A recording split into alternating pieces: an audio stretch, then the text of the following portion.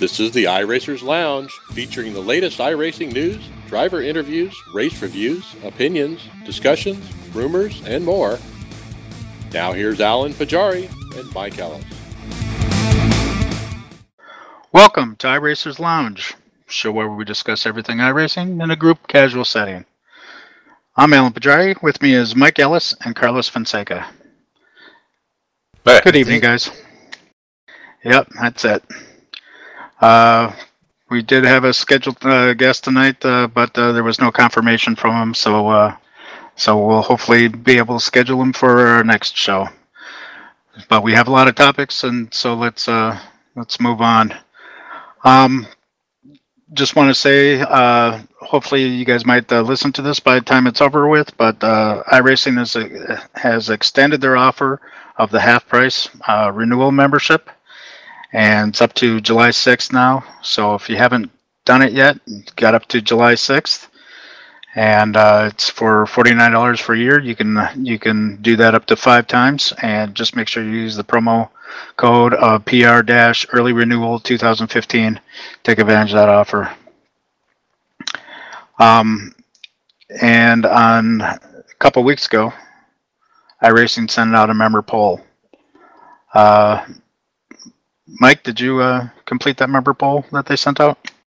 Yeah, I was kind of surprised to get a poll, because I think it's the first time they've done it since I've been around, which is over 3 years. Yeah, Carlos? Oh, I have no clue what you guys are talking about. What's this all about?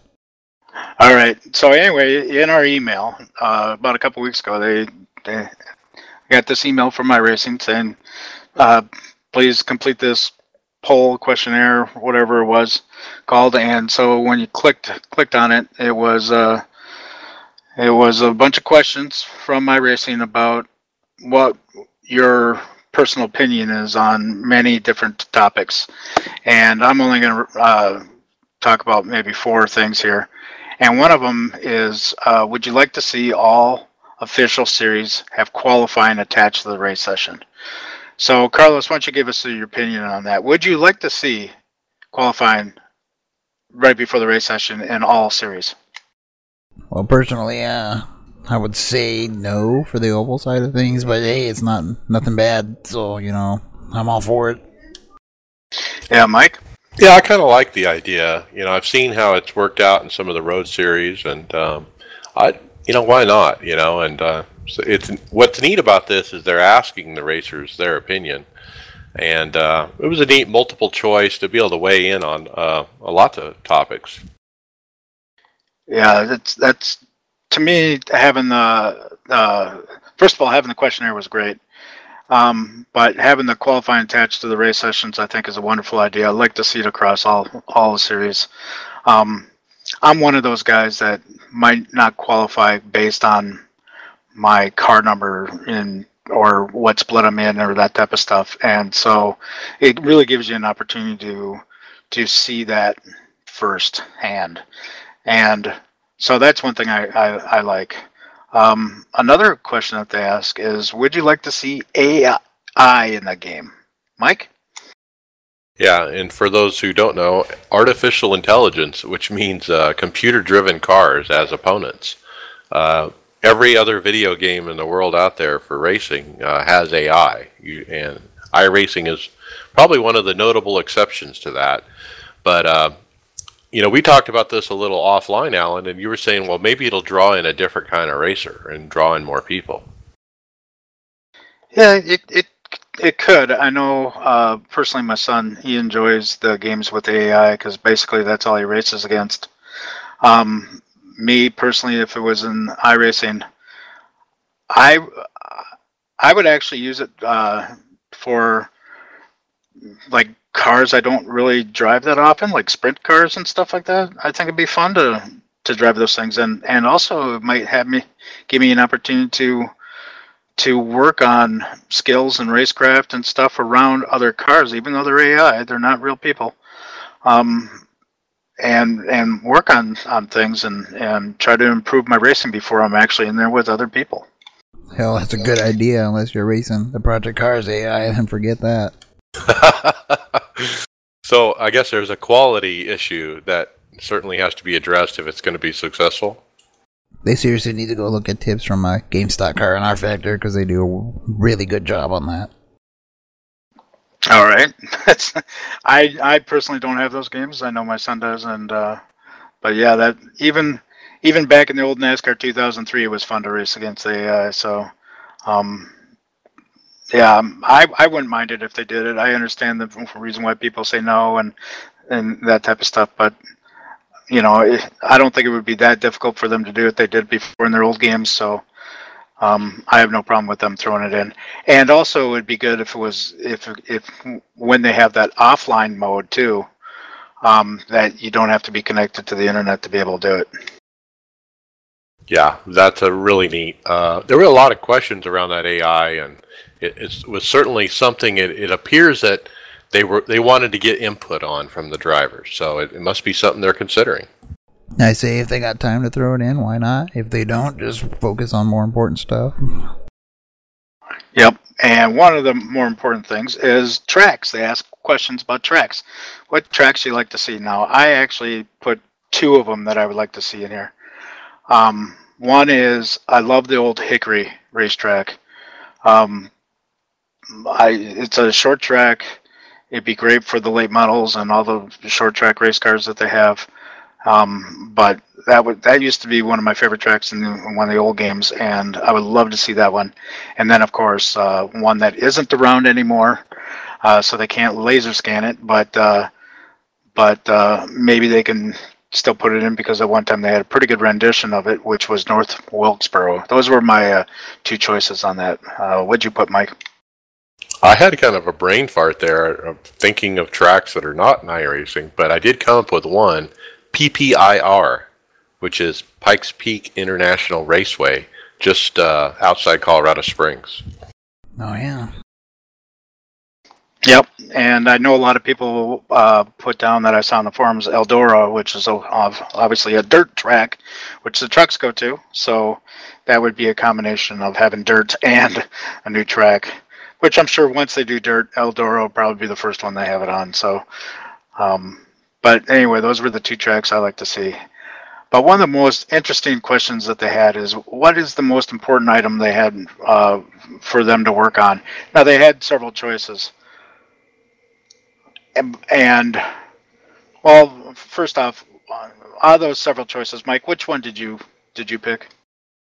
I believe it was the dynamic track and weather condition. Yeah. Now, Carlos, you didn't see it, so you didn't answer. But nope. Speaking of that dynamic track, iRacing came out with a new YouTube video just the other day talking about that. So, Mike, you saw the video. Why don't you discuss it a little bit? Yeah, first off, kudos to iRacing for putting this out. It's a great way to communicate. It's one thing to write a forum post and you got a wall of text, but it's another when you see it visually in a video on YouTube. And as they say, a picture's worth 1,000 words. But I do implore you to go to the iRacing channel and check it out.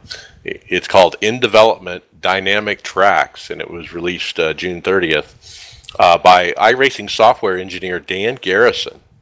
And I think he's new, but I'm not sure.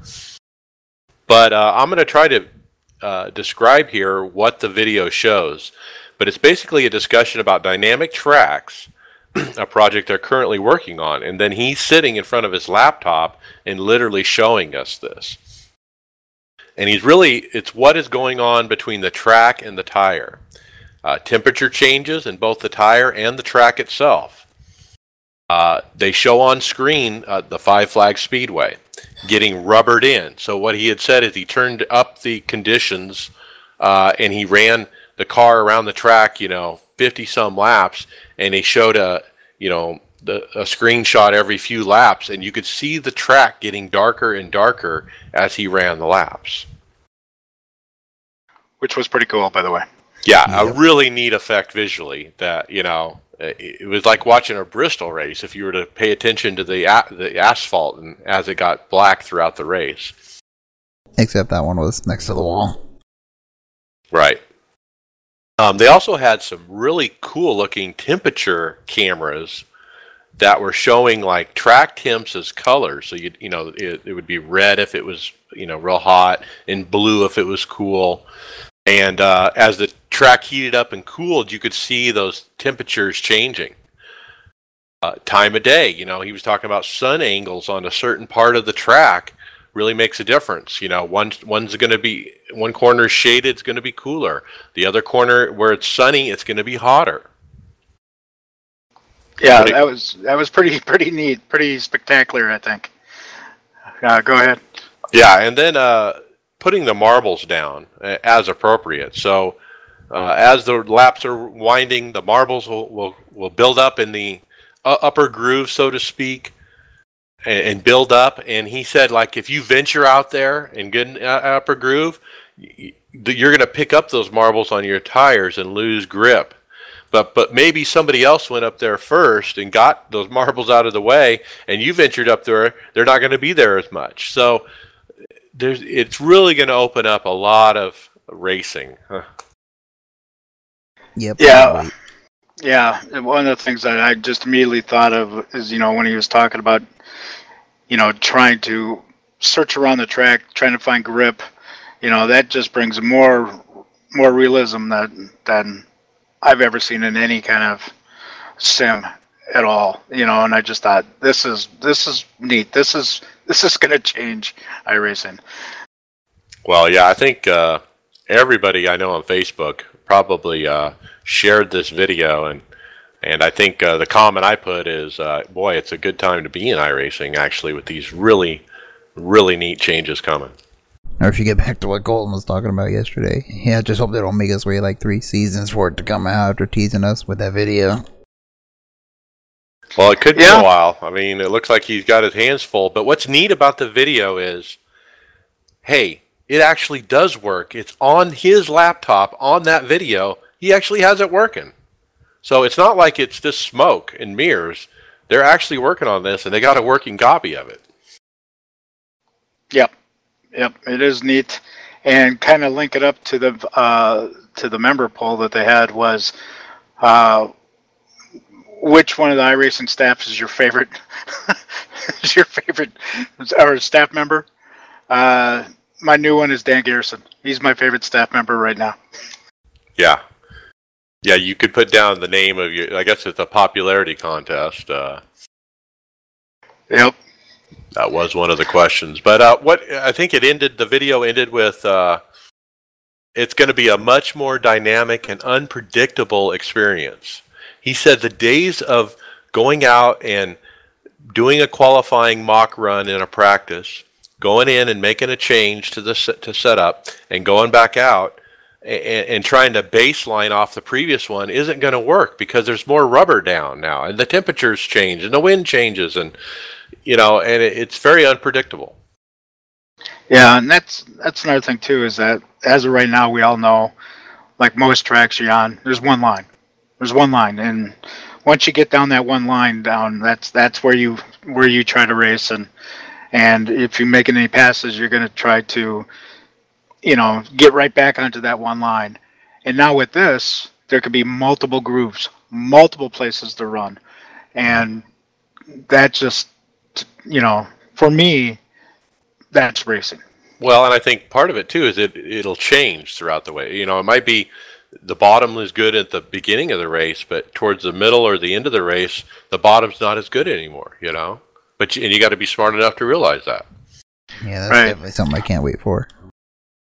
Yeah, so when you watch a race on live, a real NASCAR race, and when you're watching like Kyle Larson or Dale Earnhardt Jr. taking that high line, this is going to bring that to us.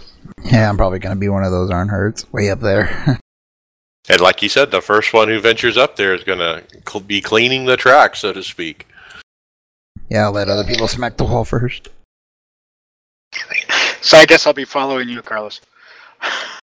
Okay, and so the final thought on the video was, basically, this dynamic track is going to set up the opportunity to allow day-night transitions and then weather transitions, like into rain and that kind of thing.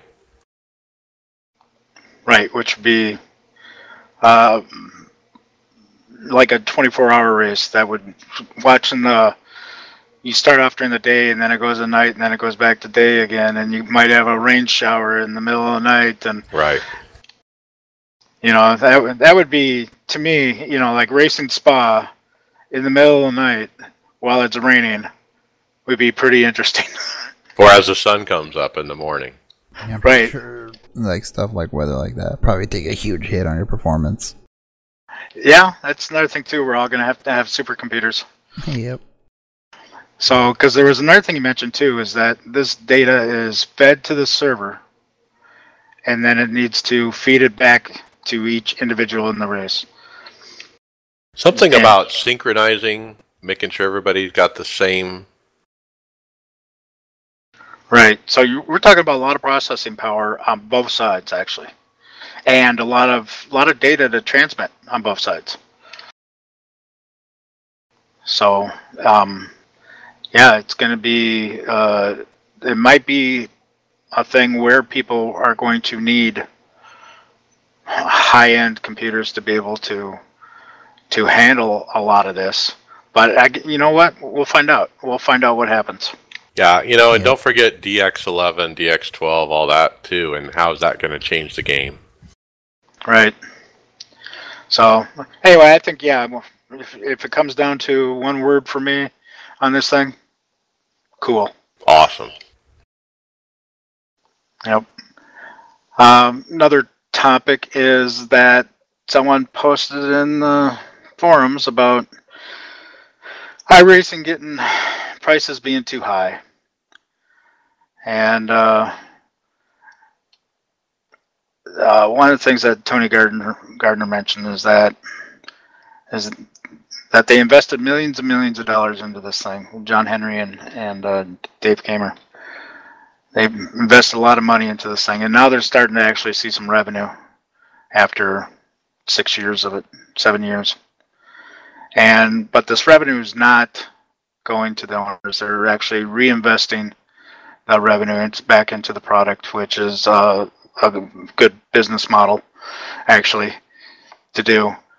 And so, I know a lot of people have problems with the cost of iRacing because you got to buy all your cars, got to buy all your tracks, and how expensive the computer is and that type of stuff, rather than just buying a $400 PlayStation and getting a $40 game, where you got all the tracks and cars and stuff. But to me, iRacing is worth it.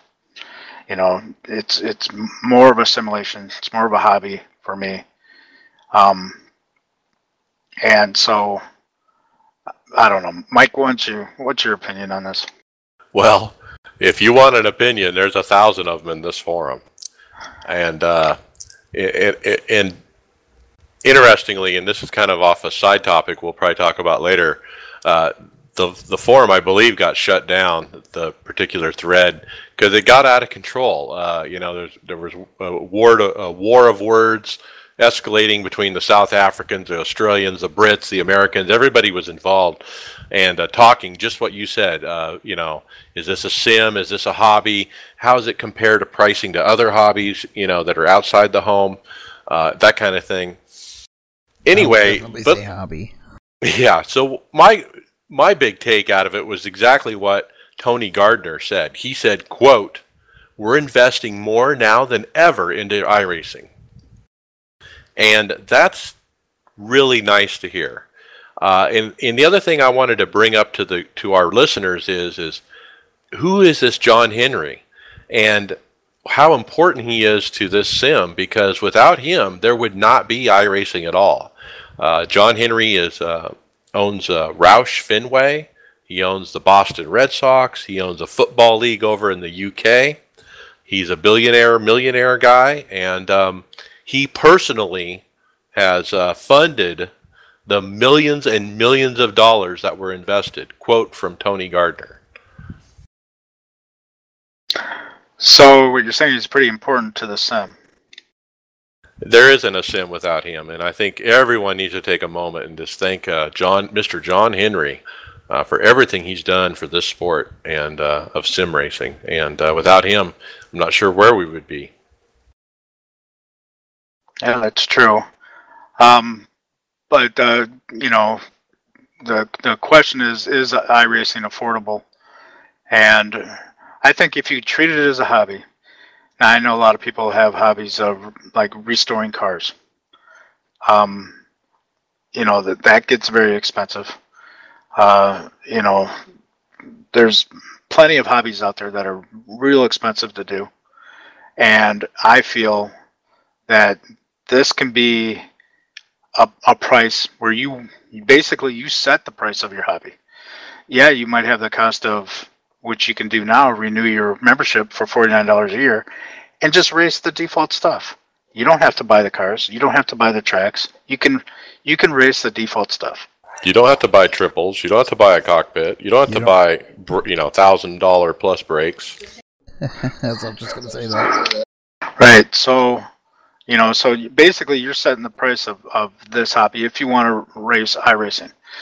So, and, to me, there's guys that have spent a lot more than I have in this game.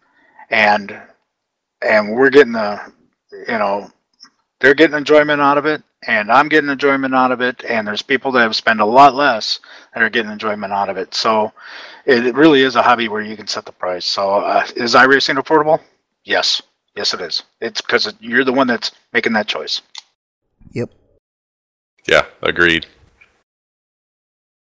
All right. I want to mention that iRacing is now the title sponsor of the 2015 Blancpain finale at Nürburgring Grand Prix on September 19th. It's called the iRacing GT 500. So I believe they sponsored this race last year, and there is an expo there, and this year they're going to be previewing the Nürburgring tracks at it. So kind of jealous of the people that get to see it first. Now, to be clear, we're talking about a real race, right? Yeah, it's a real Blancpain. I wouldn't want to call it an endurance race. It's more of their sprint, even though their sprints are longer, definitely longer than what ours are. But it's a Blancpain race, so it's a GT3 cars and stuff. Yeah. Very cool.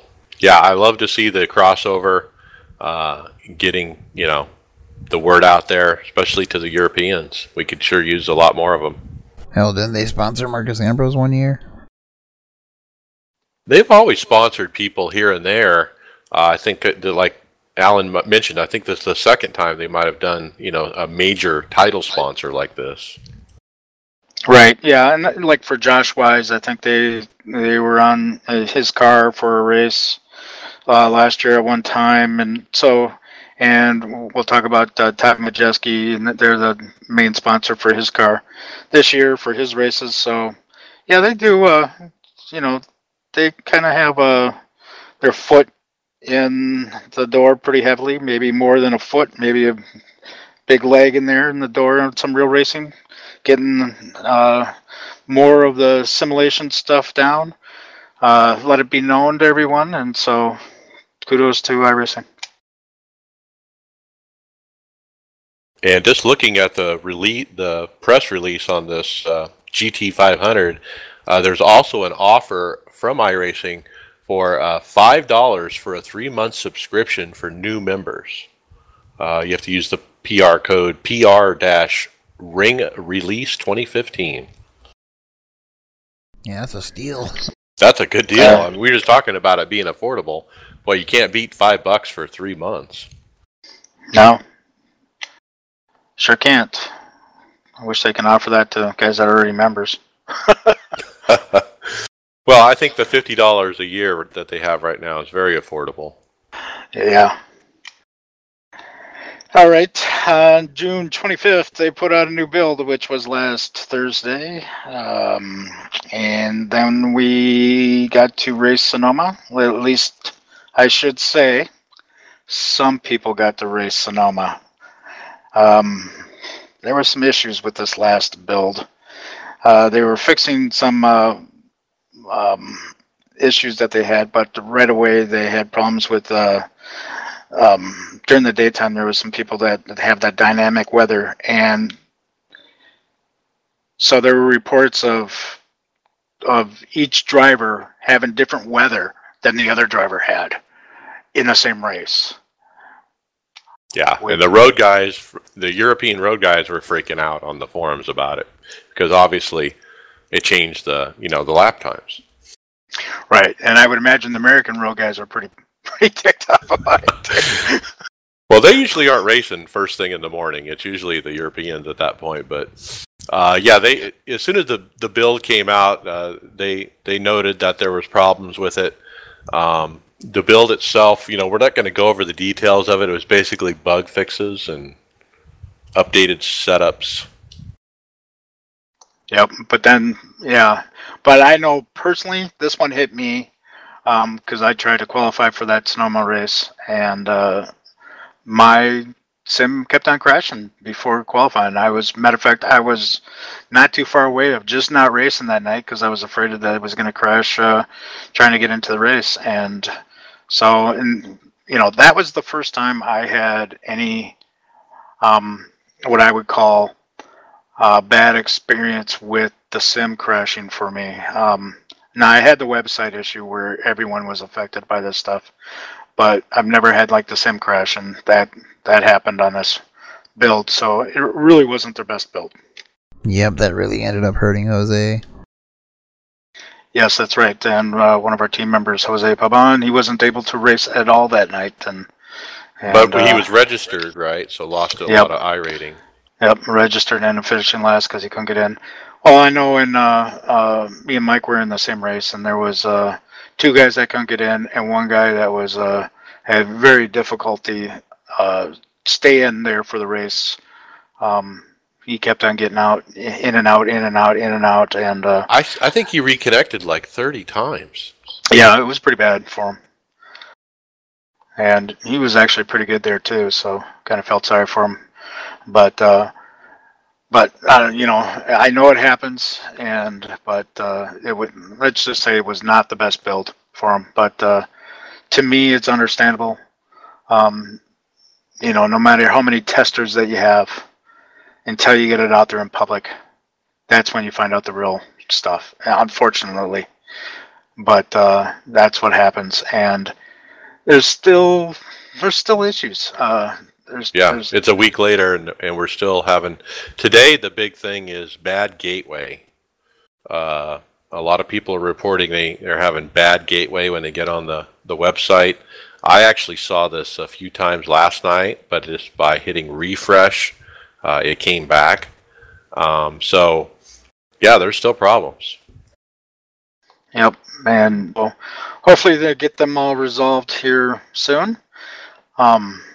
But yeah, it was not the best build, but I don't know, we'll see what happens here. But let's talk a little bit about Sonoma for a little bit. First of all, I just want to say I watched the top split race, and Kenny Humpy was in there at least a couple times. I was able to watch it through Michael Abrams' videos. So thank you, Michael, for posting those things. And Kenny Humpy was in there, and oh my gosh, is he fast at these things too. Yeah, he showed him how it was done, huh? Oh my gosh. Michael is, to me, when I saw him last year, he dominated these races last year. And this year, he was Kenny Humpy was head and shoulders above. Well, for example, in our integrity race, Matt Busa was head and shoulders above the rest of us. Would you agree with that? Yeah. All right. Kenny Humpy was head and shoulders way above Matt Busa. How's that? Yeah, there you go. So but Sonoma is a very hard, difficult track. Hard to keep your car on the track. Personally, for me, I was successful in keeping my car on the track in the two races I did. But there is one thing that I have noticed is that as I have moved up in splits, keeping your car on the track just doesn't cut it anymore. I have to get faster. I have to get better at these road tracks because I finished 14th on Thursday and 17th on Saturday, and that's just mid pack, and I had 0 incidents the first time, 1 incident the second time, and it just wasn't good enough. I got to get faster. Yeah, so, I agree with that. I'll take a 5th and 9th. Yeah. Carlos is fast, though. Now, in previous seasons, you're right. All I had to do is finish, and it was like a top 10. But it seemed like now that we're in these higher splits, it's just like you said. You got to do more than finish, or you're not going to have a good finish. And I had a bad run at Sonoma, 18th and 17th, and basically lost 50 iRating every time I started. So not a good week for me. Yeah, Carlos, you had a 5th and 9th? Might have been 6th on a 9th. The 6th on Thursday and the 9th Saturday, which I was in that race with you guys, and you're definitely right. It gets much more competitive and difficult the higher splits. Yep, and Carlos is fast, as you guys know from his track guides that he put out. He can motor around these things, and so he's a lot faster than Mike and I. And but yeah, I gotta get near Carlos if I'm gonna do anything here. So that's all I gotta say is that Sonoma was just one of those tracks where I gotta get better. I don't know. It bothered me so much after got done with the races that I could not get to the pace some guys are running. So I was just practicing left and right after, well, no pun intended there, but then after the races were done, just trying to see where they're getting this time. Could not figure it out. Yep. Let me bring up something before I bring up Daytona here. One thing that we see in the road races is we see a lot of guys that normally don't run the NIS, that they're normally guys that run the road side of the sim, and they come in there, they run the NIS, and a lot of them do pretty well. We've had some reports of guys with like a 5,000 road iRating running in a 1,300 oval iRating race and dominating the race, and some people get upset about it. I, for one, say, you know what, that's where they're at, and these guys are just happen to be better than me or you, and that's the way it is. If you want to get good at it, you can work on road, but I like the fact that they're in there, and I think it gives more of a challenge and motivation.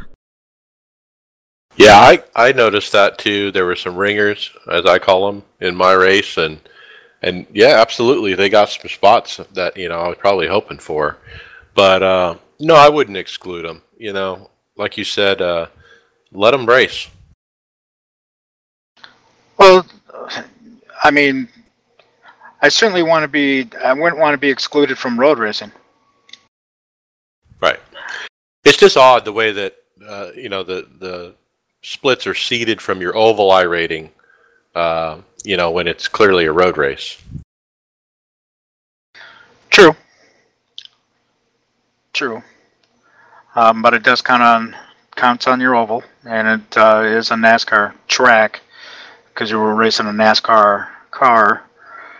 So, but it was tricky for some of them too, and so it's a difficult car, difficult track to drive on a road track. So anyway, I had no problem, but there was a lot of grief, we should say, on the forums that we saw about that. But I say personally, get over it. All right, Daytona. This past Monday night, we raced in the Integrity League at Daytona, and so, Mike, what do you think of the new drafting model? How's that? How's it just flat out? How do you like that? I haven't been in the car enough to really tell you an honest answer. I was destroyed in the first. I was involved in several incidents Monday night and got kicked out of the race on the incident limit of 12, which I thought was really low. So I didn't get a lot of laps, and then last night in the Open, I was out in the first caution. So. Yep, I joined you on that one. Well, this is kind of what I saw. You can run in the back and catch up to the cars in front of you. So they fixed that issue where if you were in the back of the pack, you'll lose and drop off the pack and that's it. Oh, that's still there. It's not as bad though. Yep. Yeah. I think, Carlos, you experienced that when we did the Open qualifying on Monday. Yep. I was locked right onto them and they just pulled away from me still. But, it's not nearly as severely bad as it was. But there's some things that I saw which kind of made me. First of all, on these plate tracks, I normally like to qualify. I try to qualify, be up near the front, and try to hang near the front. One thing that I've noticed in the videos that I've watched, the races I've heard about, and being in Monday, is there's a lot of wrecks that happen. And it's either because the difference between the drafting model the way it is today compared to the way it was last time. If you remember last time, you couldn't lift. You better keep your foot down, otherwise you're going to lose the draft, right? Yep. All right, so now this time... I agree. It's much easier this time. I was doing, in the few laps I did get, I was lifting a lot in the pack, so to speak. Right. But you also, last time too, was that if you're on the outside, you could side draft a lot to be able to try to keep up with the inside line. And this time I'm watching more wrecks happen because of the side drafting than I've ever seen before. I don't know, people are saying netcode, I'm saying overly aggressive drivers. Or some combination of both. Yep. Yeah, that's kind of where I'm at too, is that people are getting too close. I do think that there's netcode issues. So, as you know, there's collision models, and it's based off of pixels, and how many pixels are part of that collision. Now, just because that you could see the car next to you and you're right up next to it, that could be an incident right there. But there also could be, because of this draft model, there could be like air taken off the car on the inside. Because I think that's what I saw the most was I would see the inside car get out of control when they're being side drafted a lot. And of course, when the inside car gets out of control, it ends up drifting up. And there you got your large crash. It has another issue there. People are talking about the car is somewhat seems to be too planted to the ground. Too much grip. Yeah, I heard that too. But you know what? With the quality of drivers we have now, I don't think it's a good idea to change it. I would like it to, but Yep. So I actually like the draft model now, but I'm kind of wondering, is there issues? Again, with going back to the build problems, is there issues with lagging too much? Is there issues with people? I don't know. Is it just purely the driving, or is there something else going on with the sim, do you think? Right. It's hard to say, but I think you might be onto something. There are a lot of connection type problems going on right now that are unresolved. And, yeah. So we'll see, because we're all going to be doing our races this week. But speaking of that, there was a open race last night.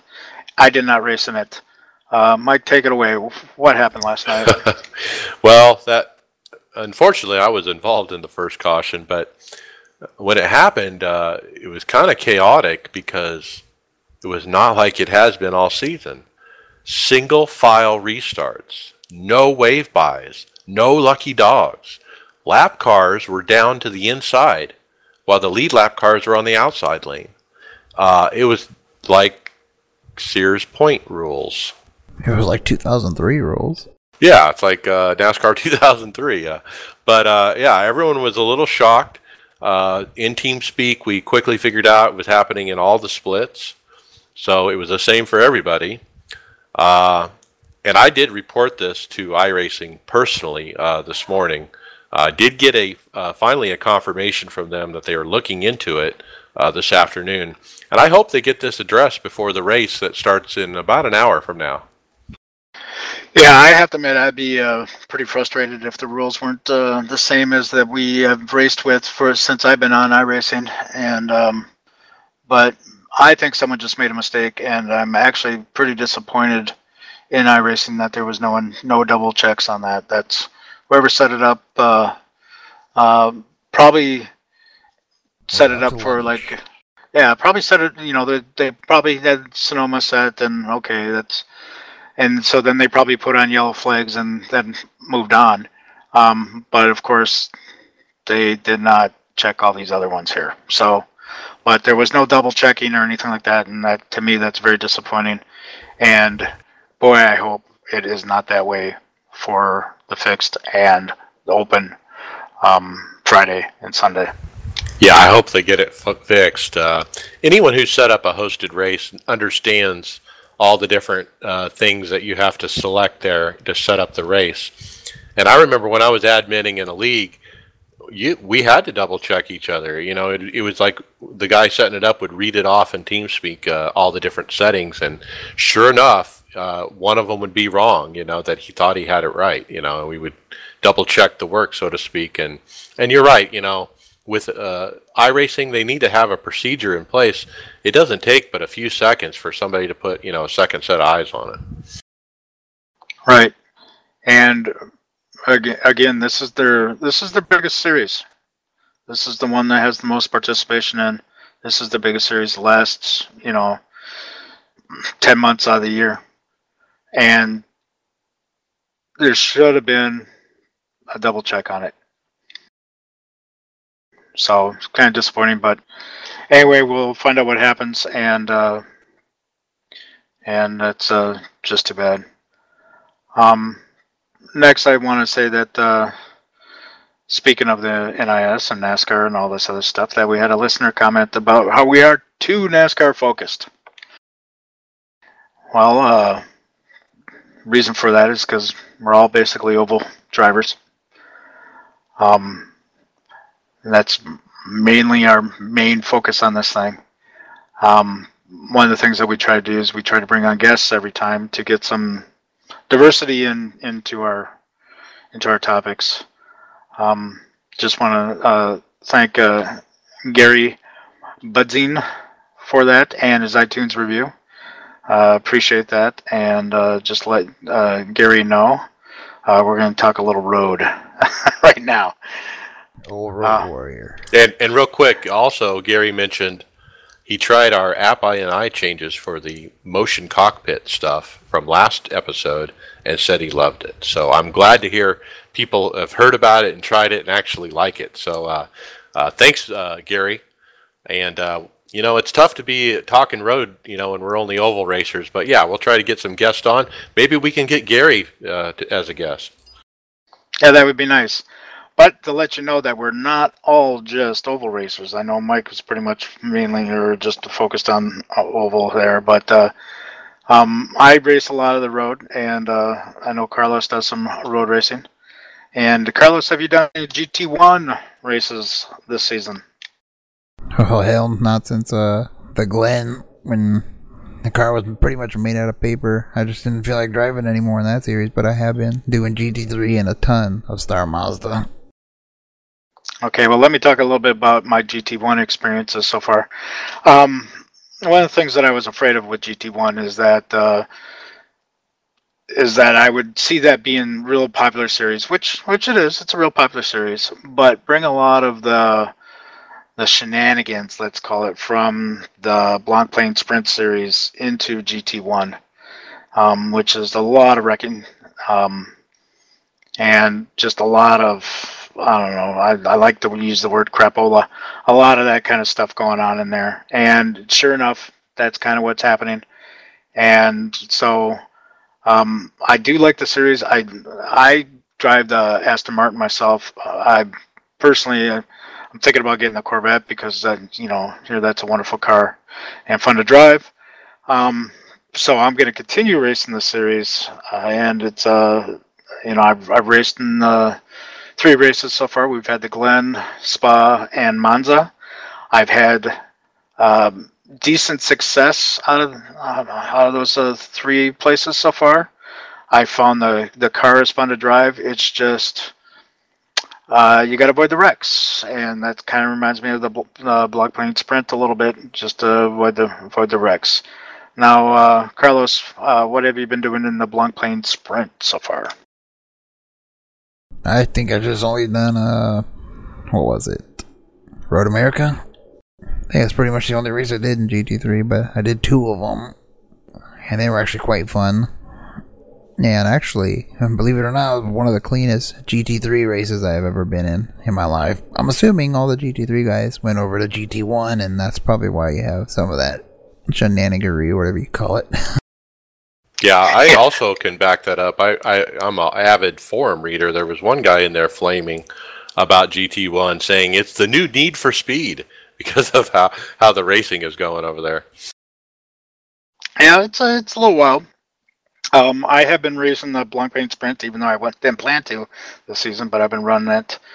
I've had, again, fairly okay.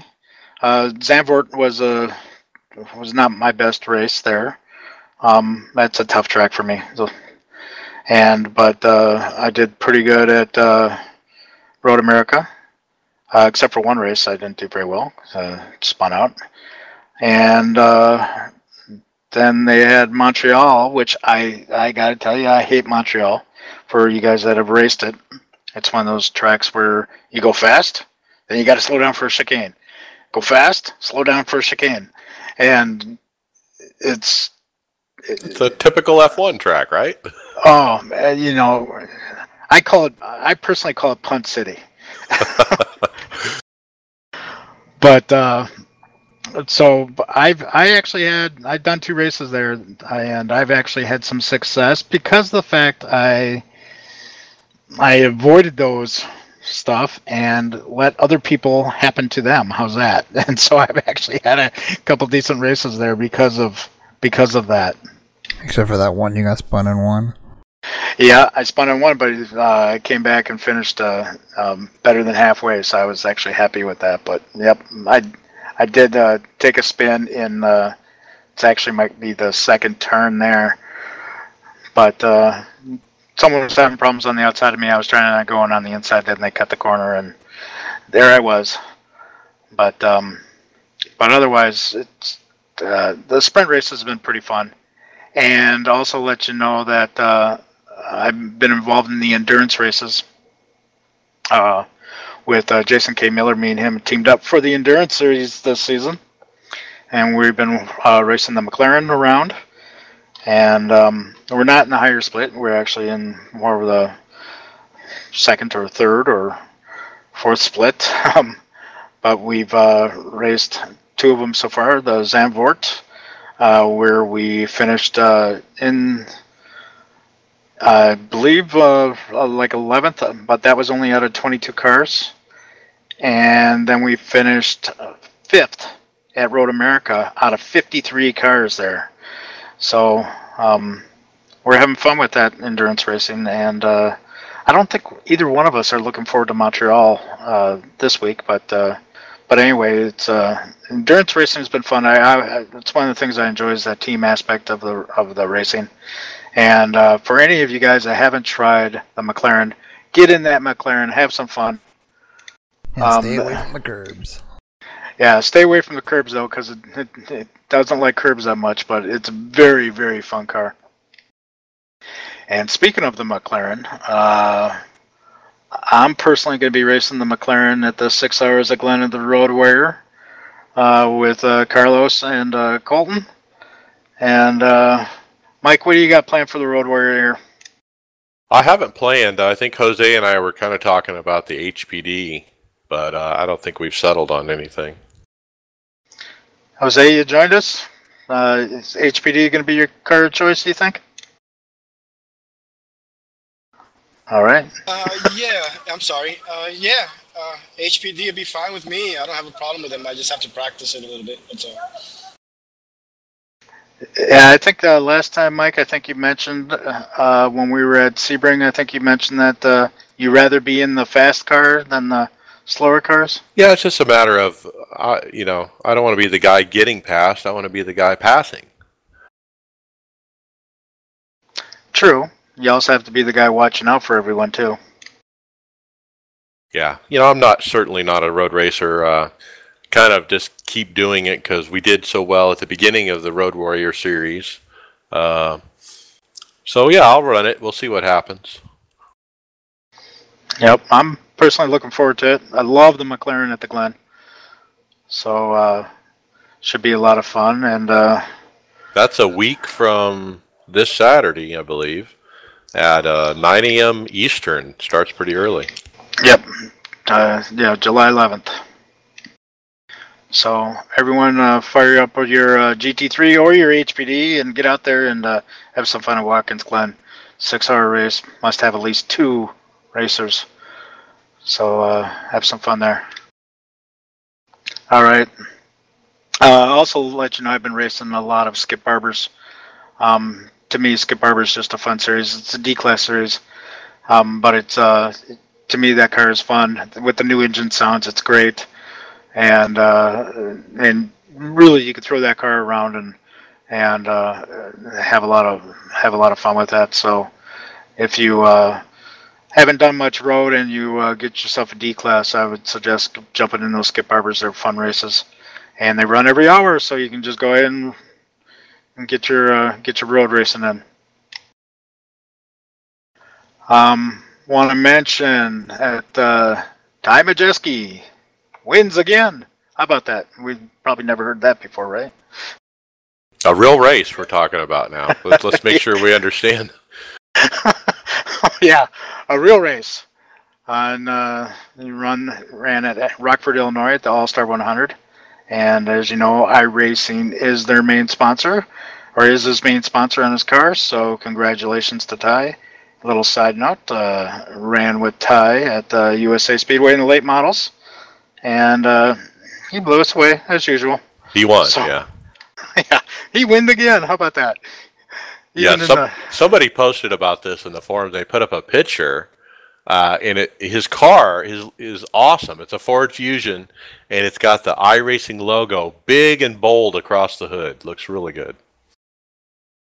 Yep. Damn good racer. Let's just say that. Young guy, damn good racer. Has a career. I want to mention a website, iRacer Info. Mike, I know you looked up this stuff. What's on iRacer? iRacer.info.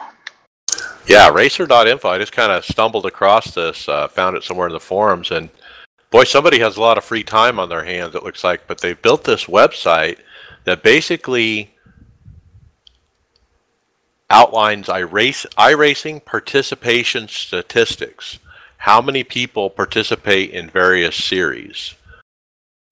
So, for example, iRacing Street Stock Series for 2015 Season 3 fixed, they have 2,591 total. But iRacing Advanced Legends, only 857. So I kind of found this neat is if you're looking for a new series that you want to be in and you want to check participation numbers, this is a great resource for that. It is. That is something I saw on there that it had let you know. It shows each week what the participation numbers are, and I would also saw what might have been disappointing, like the sprint series, for example, where you only see like the participation being 13, 14 for the week, and that's probably for the one race that they have, which is their SOF race, their strength of field race that they have on Thursday nights. So it was, so you can also see that too. Yeah, and one trick, as you scroll down, you see all the 13-week seasons. If you want to see NIS, use the drop down at the top. And I did pull up the NASCAR iRacing Series Open, my favorite.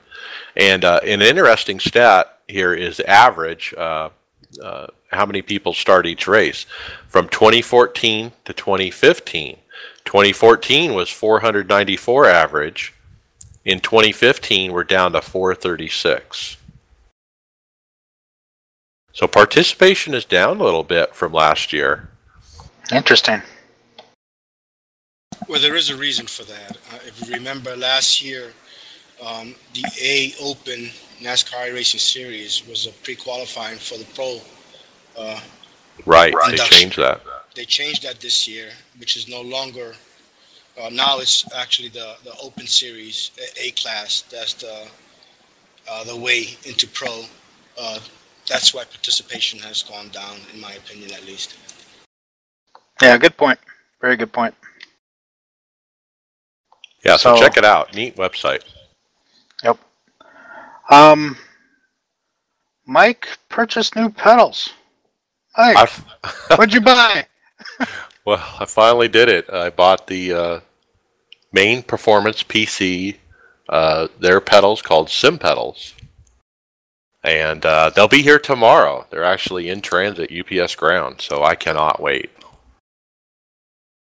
And you got to tell us a little bit more about them. Like, what kind of extras did you buy? Because I know there's add-ons to it. Yeah, originally I think he offered a non-hydraulic version and a hydraulic version. At this point, he only offers a hydraulic version. And so I got that as the base, so to speak. And then I also bought the Obuto Revolution brackets to go with it. And that's the package, and it was about $1,400 out the door with shipping.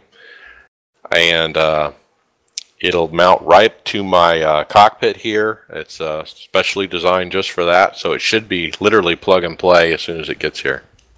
$1,400 pedals with a, sub $200 wheel? Yeah, so I'm mixing it with the G27. Yeah, so it's interesting. As soon as I purchased the pedals, my thinking automatically, I started thinking about wheels. And I started looking up wheels, and it's just like the next thing, I'm going to start working on. Now, it took me, anyone who knows me knows that I've been looking at these pedals and buying pedals for at least a year and a half. So it's not like I just decided to willy-nilly do this. It's been in the plan for a long time. Okay. But, so by next show, you ought to be able to give us some kind of review, right? I don't know. Maybe a year and a half from now, I'll get the wheel. So. No, I mean for the pedals. Oh yeah, I'll definitely give you some review and let you know what I think. But from what I've seen about them, and I think here's the most telling fact: every time people have these pedals for sale, you look at the forums and you look at the hardware section and you see what people are selling. They bought them and they don't like them and they're selling them and they're trying to get rid of them.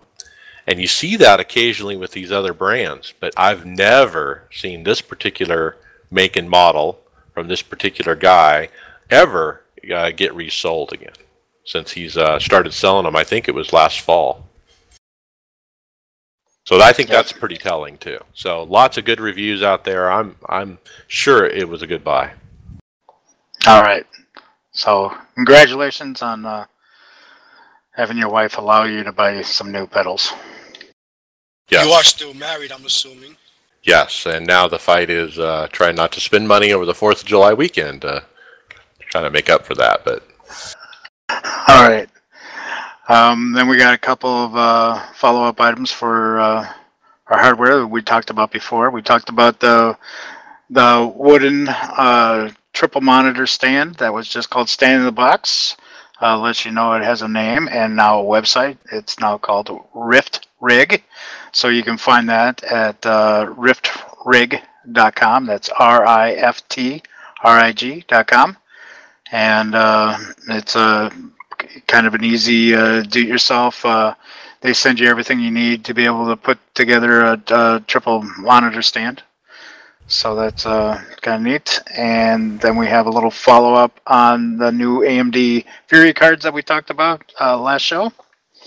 And just want to let you know that some reviews have been coming in a little bit, and there have been several reports of the cooling system not working. Yes. So be wary of that if you're looking for a new video card.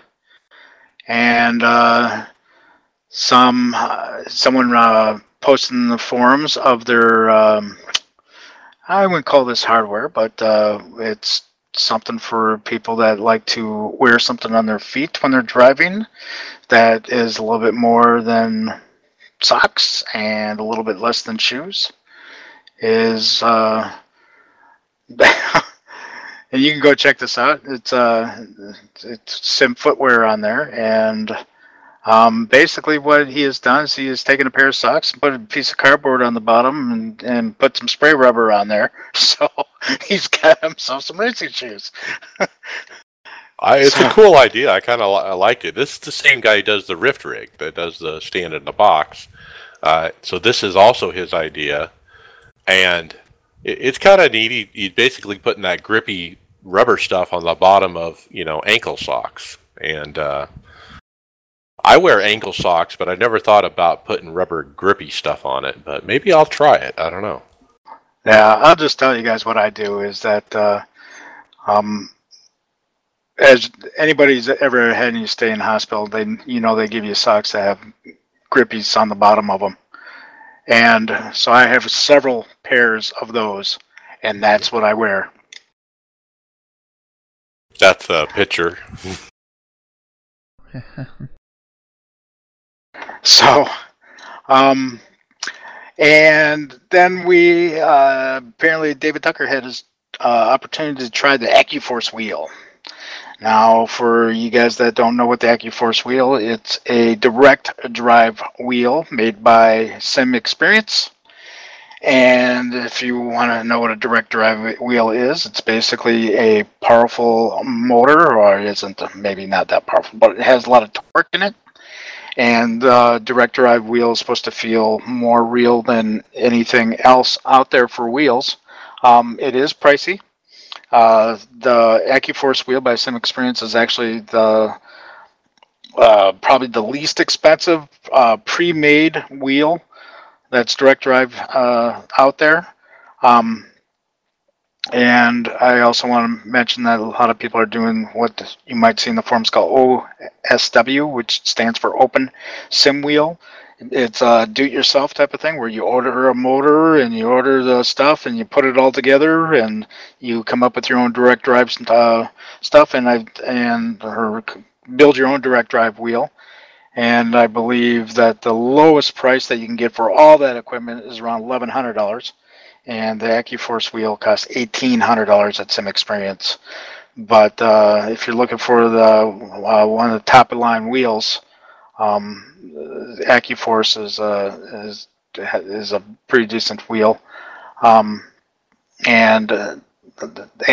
there's a few things that I just want to say. David Tucker, he tried it out. He thinks it's probably the most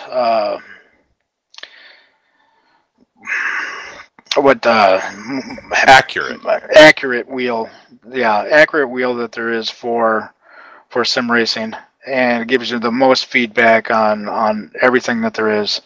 And I know that they also have software that comes with this wheel with AccuForce wheel software that comes with it, where you can basically really fine tune your force speed feedback on exactly everything you want to feel, including stuff like engine rumbles and rumble strips. You can turn the force feedback or turn it down low on every little detail that you want on the wheel. So that's pretty good. But there is one thing I want to say, that there is a lot of torque to this thing. So if you do hit a wall or are in a crash or something like that, as you know, the wheels can turn on you. And since there is a direct drive with a powerful motor behind this thing, it is possible for you to get hurt with these wheels. But just like in real life, you might have seen the pictures or someone getting in an accident, and the first thing they do is take their hands off the wheel. I don't know if that is the experience, but it's possible because we've probably heard of people breaking their wrists or something like that on the wheel. So anyway, it's a powerful wheel. The next wheels down from that are called belt drive wheels, and that's where you find your Thrustmaster 300, 500 wheels and Fanatec wheels, which are more in the reasonably priced. Fanatec, as you know, is like $500 for the base, another $250 for the wheel itself. So we're looking at around $800 total for the package there. Thrustmaster, their T500, with a set of pedals is around $650, $700. They come with their set of.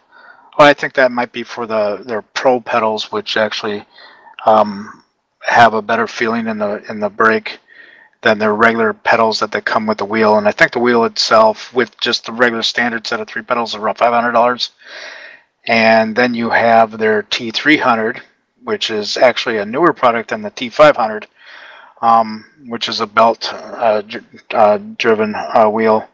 And that just comes with like a standard set of 2 pedals, probably something that you wouldn't want to exactly race with, but they're a nice starter set of pedals. But the wheel is actually pretty good, and I've heard fabulous reviews on the T300 wheel from Thrustmaster.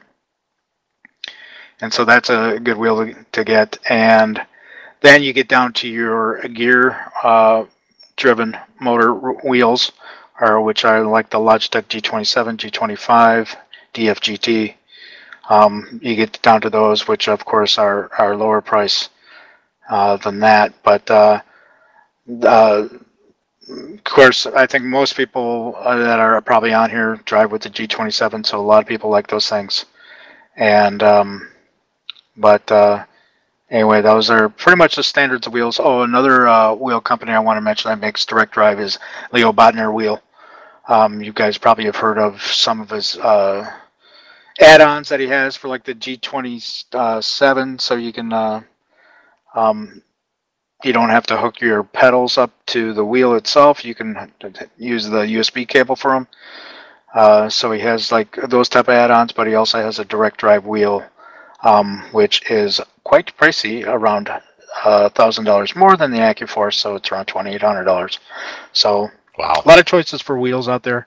I'm personally looking into wheels right now. I got the DFGT, and I would like to do a step up, and I think the step up I'm looking for is actually the belt drive, and I'm looking at the T300 from Thrustmaster right now. I am not going to put $1,800 down for a direct drive wheel. Come on. Yeah, I've also, like I said, was looking at wheels and trying to determine, what do I want, and what are the differences between the belt and the direct drive and that kind of thing. And I'm going to read a quote here that David Tucker wrote about using the AccuForce wheel, which happens to be a direct drive, and it kind of gives you a feel of these different levels between the belt and the direct. So here we go. My story is simple enough. I've had a chance to try almost all the wheels out there, and I found that every wheel has its place. Many more people can afford an AccuForce that can afford a Leo wheel, and many more can afford a Fanatec than an AccuForce, and so on down the price chain. However, when I first tried a direct drive wheel, I was blown away by how much detail we actually output to the wheel.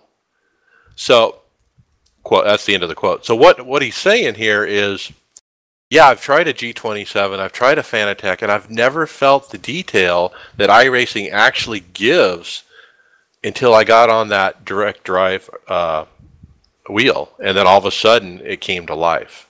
That's the way I'm reading that. Yeah, I read it the same way, but if you can afford a very high-end wheel, I would definitely direct drive is the way to go, because that's gonna give you the total immersion factor that you want. But that's for the people that want to again, like we talked about with the hobby stuff and how much you're willing to pay for it, you can price it out the way you want to price it out. And so here's a good example. The AccuForce is $1,800. Leo Bodner's $2,800, and I believe there's another one that puts one out there that's even more than that. Sorry, I can't remember the name of that. But it's you know, if I had the money laid around, I would get myself an AccuForce. Yeah, it's certainly eye candy kind of thing, and got my interest up. So it'll be interesting to see. If there's other wheels that come out, it's probably going to be a good year and a half before I'm ready to buy one. But I'll be watching these closely. Yeah, maybe they'll drop down in price. Yeah. I also want to say that in our first podcast, we mentioned something about rage quitting, if you guys all recall, about people that rage quit, just had a bad race, something happened to them, so they pop in the forums, I'm done, I'm going to sell all my stuff. And in that case, on our first episode, we mentioned that Hoyt Smith was done. And we were guessing for how long he was going to be done for. My guess that he wasn't done at all. And and you guessed right. Well, he was done. He was done for about a month, wasn't he? Yeah, I think it was actually about 6 weeks, and he did sell his stuff. So he can buy better stuff. Maybe he's got himself an AccuForce wheel. Well, he's back. We saw him at Sonoma. He's back, and welcome back, Hoyt. Yeah. Just next time you rage quit, just remember me when you want to sell your stuff for real cheap. Yeah.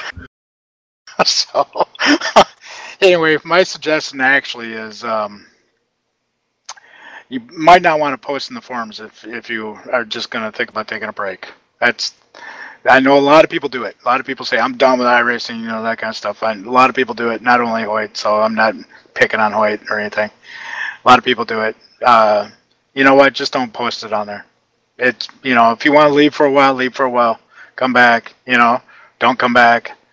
But there's really no reason to let people know and then come back, So, speaking of that, speaking of forum posts, I have been seeing a lot of flaming,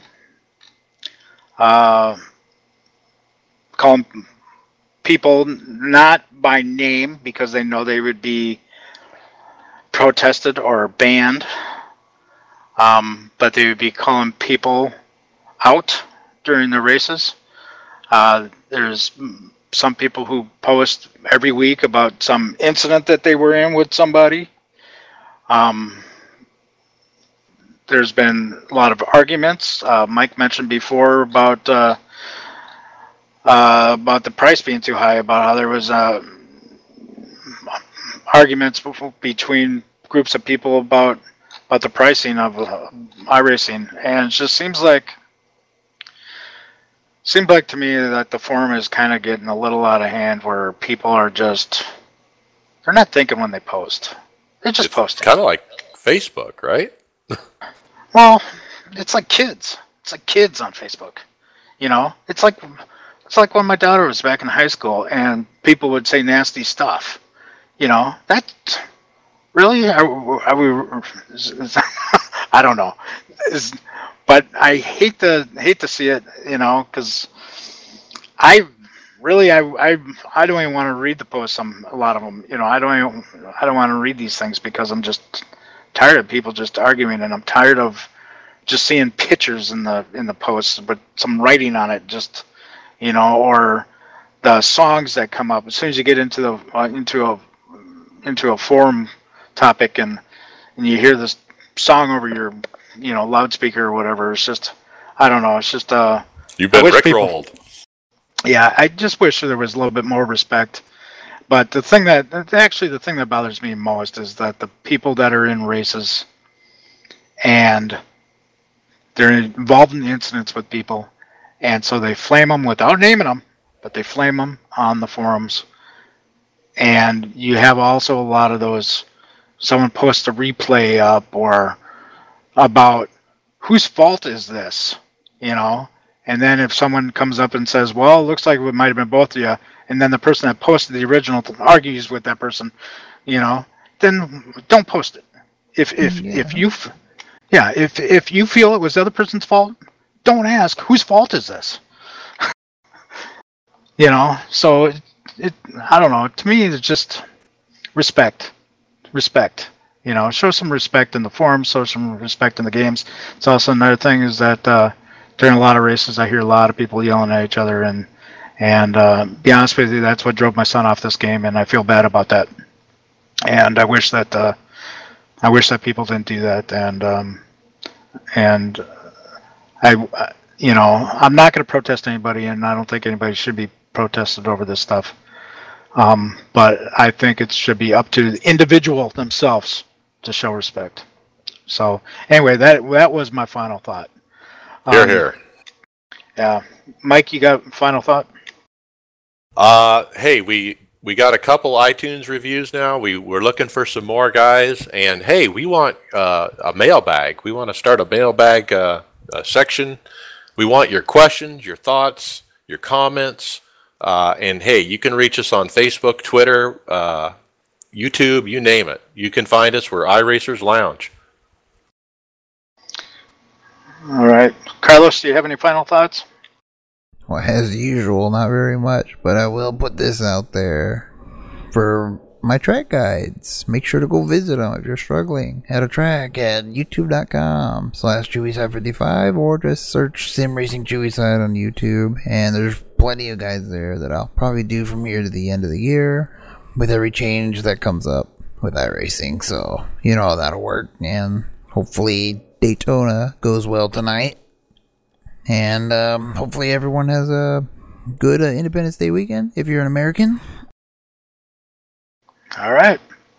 Jose, any final thoughts for today's show? No, not really. My apologies for showing up a little late there. So I really don't have much else to say. All right. Jonas, thank you for joining us. You have any final thoughts for today's show? All right. He's racing. Oh, yeah. Okay, he's racing. All right. So anyway, that is the show number 6, I believe, for us. And thank you all for listening, and please subscribe. So that's it. Thank you. See ya. Thanks for listening to the iRacers Lounge podcast. Make sure to subscribe to us over on iTunes and Stitcher. See you on the track.